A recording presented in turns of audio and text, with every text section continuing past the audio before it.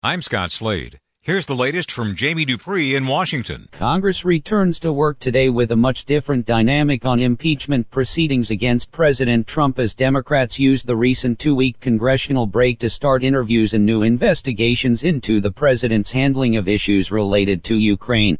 More closed-door depositions are already on the schedule for this week as three different House panels press forward amid GOP charges that the effort is a partisan witch hunt against Mr. Trump.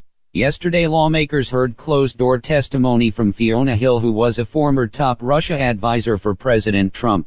Just like last week's testimony by the former U.S. ambassador to Ukraine, Hill was given a subpoena for her testimony after the White House objected, as President Trump has said he does not want to cooperate with the impeachment investigation.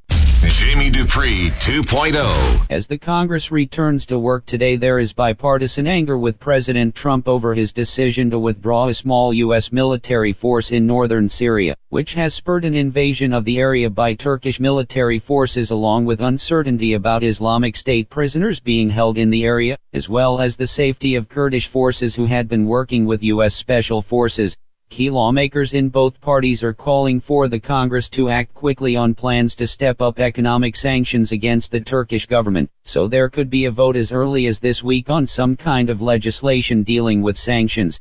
This is not just a simple story which breaks along party lines, as GOP lawmakers have called the president's decision sickening, denouncing the fighting taking place after the president's move. Jamie Dupree 2.0. Instead of a debate with 10 candidates on stage, this fourth Democratic debate in Ohio will have a dozen Democrats talking over the course of 3 hours tonight. All 10 of the Democrats who were at the last debate in September will be there, along with Tulsi Gabbard and Tom Steyer, as the billionaire makes his first debate appearance. Unlike the previous 3 debates, this one has sort of been flying under the radar simply because it's being overshadowed by the Ukraine controversies involving President Trump and the effort by Democrats in their impeachment investigation.